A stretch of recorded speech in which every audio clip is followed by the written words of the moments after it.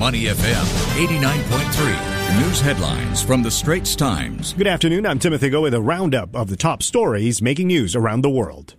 President Donald Trump signed an executive order that he said would encourage better police practices. The president devoted most of his public remarks to a need to respond and support the brave men and women, he said, in blue, who police the streets of America and keep Americans safe. He also characterized police officers who have used excessive force as a tiny number of outliers among trustworthy police officers. President Trump made no mention of the roiling national debate over racism spawned by police killing of black men and women, but he did meet privately with the families of several African Americans killed in interactions with police before his signing ceremony at the Rose Garden, and he said he grieved for the lives lost and families devastated. Facebook says it removed almost 900 accounts associated with the far-right Proud Boys and American Guard.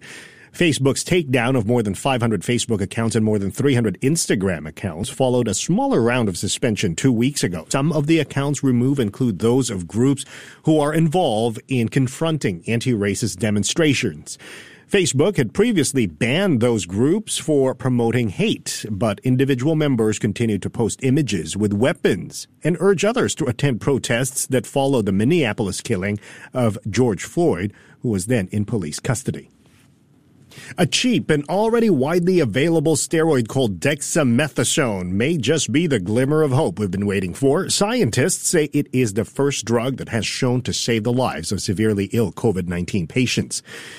Oxford University research found the drug to be highly effective in reducing deaths by up to 35% among patients who are already using ventilators and 20% in those who require supplemental oxygen, and this can be achieved within 28 days.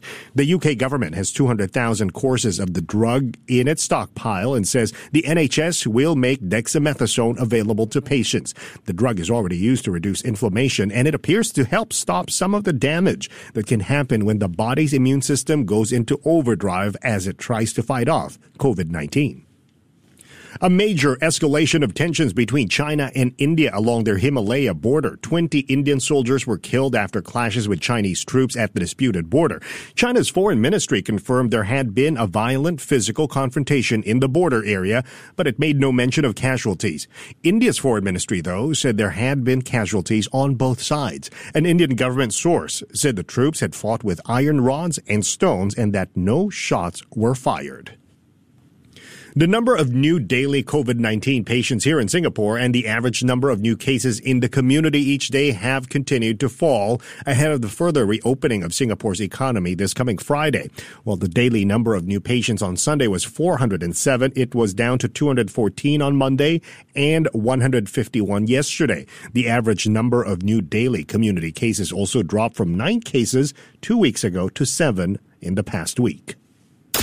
Those were your news headlines from the Straits Times. You're listening to Money FM, a station of SPH Radio, Singapore's fastest